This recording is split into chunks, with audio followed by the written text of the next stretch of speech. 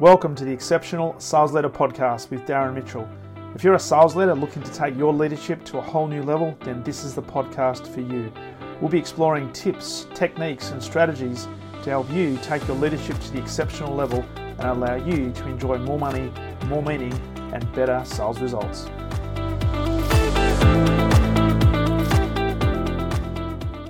Hello. Welcome back to another Hump Day, Wednesday, the 20th of January, 2021. And welcome back, of course, to the Exceptional Sales Leader Podcast. This is Darren Mitchell, and I trust you've enjoyed so far a really productive week and looking forward to taking advantage of the opportunities that are no doubt in front of you as we look at the back end of the week and lead into the weekend. And in Australia, next week is 26th of January being Australia Day. So in today's episode, I wanted to talk about emotional intelligence. I've done a lot of work over the last few months in particular, whether it be one-on-one or in group sessions, where we're talking about this concept of emotional intelligence and how as leaders, if we're to be really, really effective in our leadership, really set the example, but provide a platform for growth and sustainability with our team, then we need to have this thing called emotional intelligence, or EQ, as it's now known.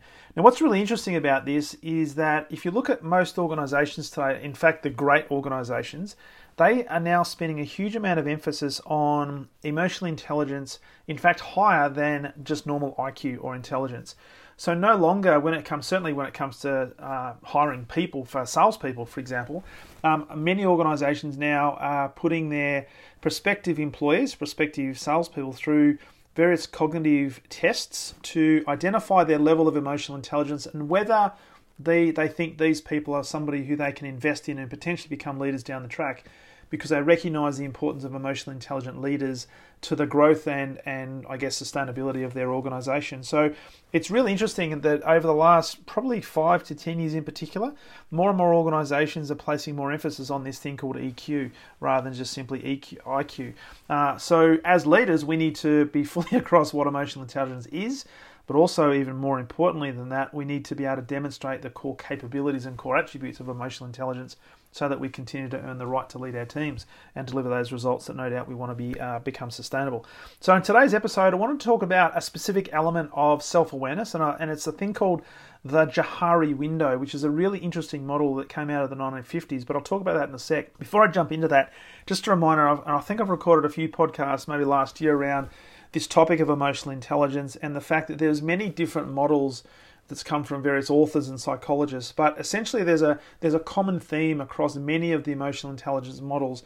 And I wanted to draw upon one that came from Daniel Goleman, who's probably the most famous, I guess, author psychologist that's written books on emotional intelligence. And essentially he has 4 key categories of emotional intelligence, or EQ, that he talks about, and this being self-awareness, self-management, social awareness, and relationship management.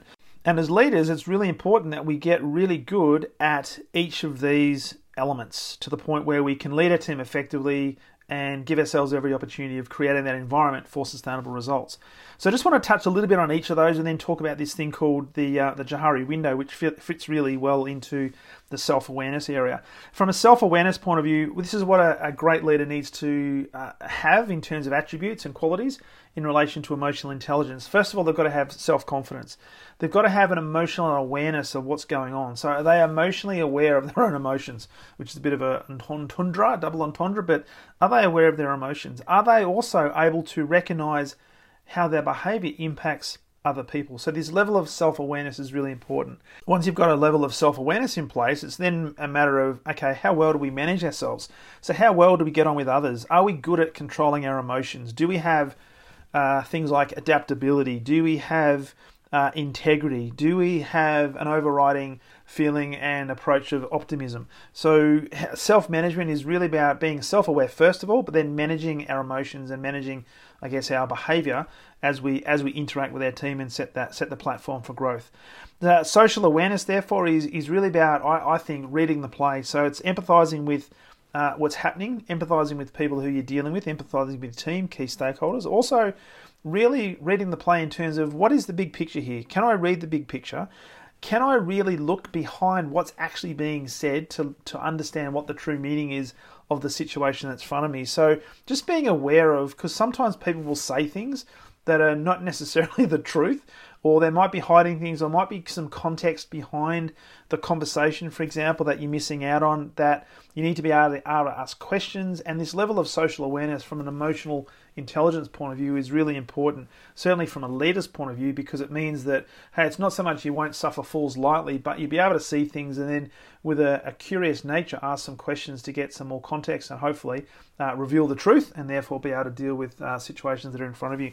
And of course, the last part there is relationship management. So this is about how do you manage your relationships? How good are you at facilitating conversations, facilitating situations? Would it be conflict resolution? Or how do you develop others? How do you influence others?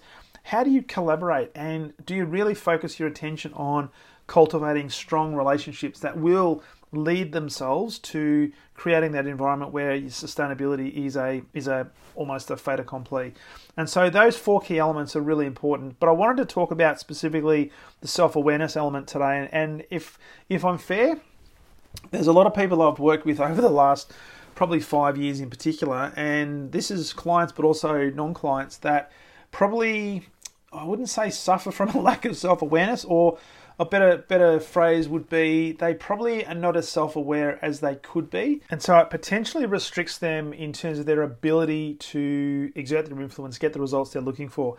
So I find that a lot of clients in particular that are maybe lacking some cultural elements or lacking some team cohesion. One of the key reasons for that is unfortunately a lack of self-awareness. And once we can unlock the self-awareness puzzle and people can start taking a really good hard look at themselves and really build and increase that level of self-awareness, it's amazing what can actually happen, because their level of integrity all of a sudden goes up, their collaboration ability goes up, and all the other 3 elements, self-management, social awareness, and relationship management, funnily enough, tend to improve once the leader improves their own level of self-awareness. Now, one of the key things in order to do that is to look at how can we actually increase and improve our level of self-awareness. And there is one particular model that I absolutely love, and I use this a lot, and it's called the Johari Window. Now, Johari, it's a really interesting name, was actually invented back in, I think, the 1950s by a couple of dudes called Joseph Luft and Harry Ingram, and I think somehow they came up with Johari by combining their 2 names and putting it together, and hence coming up with the name. But the key model is there's 4 quadrants to this model, and what it does, it's a fantastic tool for not only understanding and training around self-awareness, it's fantastic for personal development. It helps improve communications, interpersonal relationships, team relationships, group dynamics, like 360-degree type conversations. It's just phenomenal. And it's essentially based on 2 dimensions. It's attributes or adjectives, if you like, or qualities of an individual that are known to yourself. So this is where the self-awareness comes into it. But also, particularly when it comes to getting feedback, 360 group dynamics, it's also attributes or adjectives that are potentially known or unknown by others. So there's 2 elements there. It's self, but also others. And of course, any level of feedback, you've got to do some self-reflection, of course, as we talk about a lot on this podcast, but also get feedback from others in terms of what they're seeing in terms of behaviours.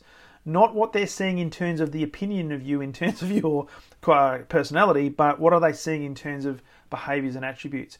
And so putting all this together, you got 4 quadrants. So the first quadrant, it's all about, okay, there are going to be things that are going to be known to yourself, but also going to be known to others. So this is quadrant number 1, and this is called the open self or the arena. And so there'll be qualities that will be known to you, and there'll be qualities that are known to other people. So there's going to be a match. So when you're getting feedback from people, if what you think about yourself is true, and what other people see about you is also reflected in the same sort of attributes, then there's a match there. And obviously that's the first quadrant, which is the arena or the open self. But then there are going to be some qualities that potentially are going to be known to others, or they'll see and observe it in you, but it won't necessarily be known to you. And this is an area where I often talk about in terms of being blind spots, and particularly with leaders. A lot of leaders operate with blind spots, and it's not a weakness, it's just something that is a little bit unfamiliar.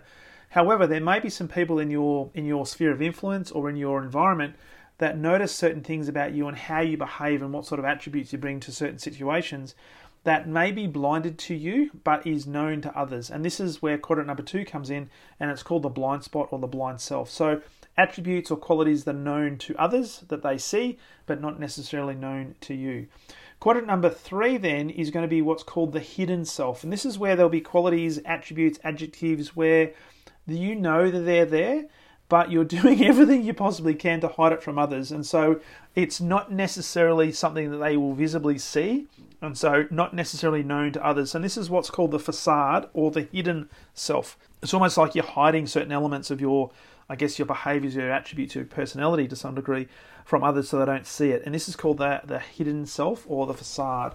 And then you got area number 4, which is just the unknown self. And this is where there'll be attributes and adjectives where there'll be things that are not known to you, but also not known or not yet discovered by other people either. And this is an interesting one because it may require some further discovery. It might require some workshopping, but it's known as the unknown self, where things are not known to you and they're not known to others. Now, for a lot of people, there may not be any issues there, but there may well be some things that through discovery, through conversation, through collaboration, we might be able to uncover and therefore increase our level of self-awareness in that particular regard. And so when it comes to, and this is a great exercise to do with your team and with a wider group as well, key stakeholders, because what it does, it'll highlight certain things that are consistent, but also certain things that potentially from a leadership point of view, you need to work on in order to improve your leadership standing, your leadership capability, and your level of influence. And there's various ways to do this. You can come up with a list of known qualities, or you can just ask for people's perspectives. What I see work really well is, and in front of me I've got a list of, I think, about 100 different adjectives that you can pick from in terms of giving people a list of words that potentially describe you. So anything from, and these are all positive ones, by the way, so you can also do this in the not so positive realm, which is not something we want to necessarily highlight, but it can work both ways in terms of the Johari window. But looking at the positive attributes, the positive objectives, you're looking at things like, are you caring? Are you clever? Are you confident? Are you idealistic? Are you happy? Are you knowledgeable? Are you introverted, quiet, proud, sensible, warm, witty, etc., etc.? So there's a whole host of things. And the way this works is you give people the opportunity to go through that list and highlight what are the 10 adjectives that would best describe you. Now, at the same time, you would do this for yourself as well. Now, what's really interesting is when you get people's feedback, there'll be matches. Once there's a match, then guess what? The words that are in common, these ones go into the open quadrant or the open self, which is quadrant number 1. Words that you only choose, this is where it's potentially going to be hidden. So things that are known to you but not necessarily known to others, which goes into quadrant number 3. And then there's going to be things that only your partner or only the people find, but potentially you haven't, which will go into the blind spot. So you'll end up with a number of adjectives or qualities that will be in the various different quadrants, which gives you a great insight in terms of where there's a match in terms of your level of self-awareness and around emotional intelligence, but also where are potentially some things that you can work on to improve.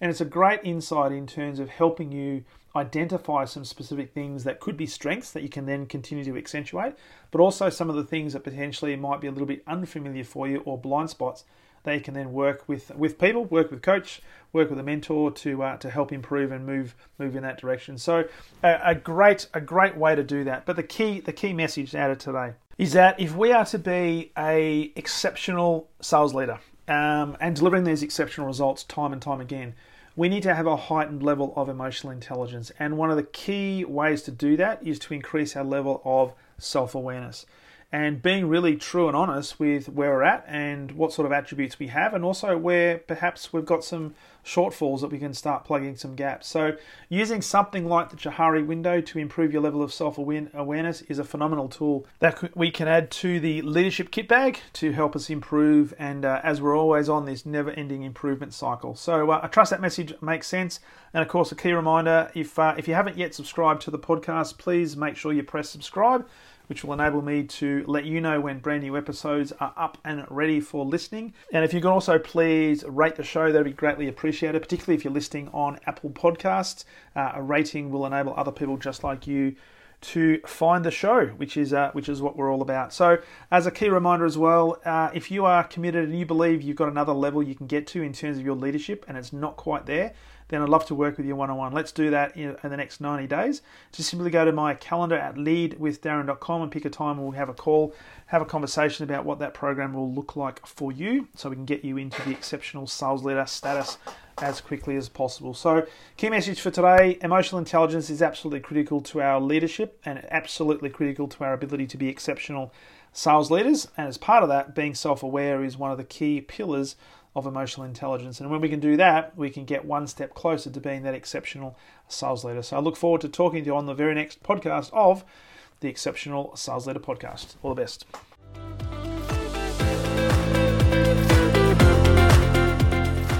Thank you for listening to the Exceptional Sales Leader Podcast. I trust the information in this episode has been helpful in your journey towards becoming exceptional. And remember, please take the time to rate the show, subscribe to the show so other people can find it. But also, if I can help you, jump on my calendar, go to leadwithdarren.com and let's have a conversation about how I can help you along your journey to being exceptional.